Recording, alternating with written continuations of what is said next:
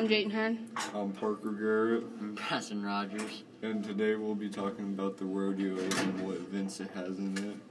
So first, Parker's going to talk about bull riding. Alright, so the main gist of bull riding is that you gotta you're starting to shoot, and you gotta get on the bull first of all, and you can't be scared either.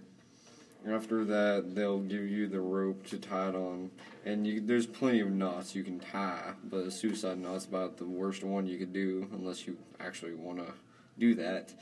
And the whole thing is you need to hang on for 8 seconds as soon as you come out of that chute, and make sure one hand's in the air and one's locked tightly against the bull, otherwise you're flying off. So the next event is mutton busting. It's usually around ages 5 through 8, and it's a sheep, and you have to hold on to the wool of the sheep with both hands, and there's always somebody running beside the sheep just in case they fall off or get hurt. You have to bring it out of the chute first. It's just like kind of riding a bull, but for little kids, you let it out of the chute, and then you have to stay on for 8 seconds, and usually you get a big belt buckle for the little kids. So the next event is barrel racing. There are 3 barrels that the rider has to go around coming out of the alley. They're shaped in a triangle, and whenever they gotta go, they have to go around 2 of them, then they have to go around the center barrel and come back into the alley, and they'll be judged around that, and they'll get their point. The next event is team roping. This is where you need a partner, so you'll have a header and a heeler. So the header is going to rope the head of the cow. He's going to dally off. He's going to rope the horns on the head of the cow and dally off to the saddle and turn and pull the cow. And the heeler is the second partner. He's going to come along and rope the hind legs of the cow and dally off on his saddle horn. Also, after you rope both the legs and the head of the cow, you're going to get a time. But if you get just the head of the cow and no legs, you get 5 seconds off your time.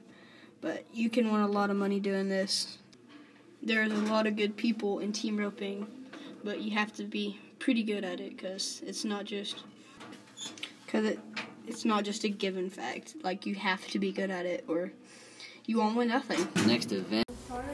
The next event's bronc riding. It's a lot like bull riding, except you hold on to a rope and you sit in a saddle. It's a lot like bull riding because you have to hold on to 8. You gotta stay on the horse for 8 seconds, and you get judged by how long you stay on. Some of the things that you cannot do: you cannot double grab the rope. You also cannot hit the horse. You also can't really grab onto the saddle. And some stuff that you need, a lot of people wear chaps because it protects their legs. You have these special kind of spurs that you wear, so because you spur the shoulders of the horse to keep it bucking and moving, but they're not like actual spurs because you don't want to stab the horses. And so a lot of people wear cowboy hats, but some people wear a thing called a helmet that protects your face if you get stepped on.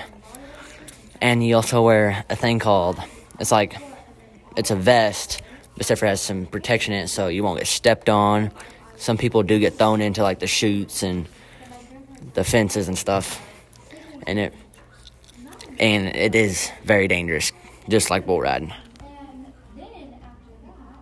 So whenever you're riding on the bull, you'll be graded for the whole entirety of the 8 seconds that you can hopefully stay on, and you'll get point for the bucket and how they ride too. And hopefully the judge ain't biased of it, of course. Nobody likes that. And the usual best points there is 95 to 97. That's how it normally averages, and that's just about bucking. With bucking bulls is that they are trained, and if they get any kind of injury, their bucking career is over and they're sent to the butcher. And not gonna lie, bulls' heads make pretty good ornaments.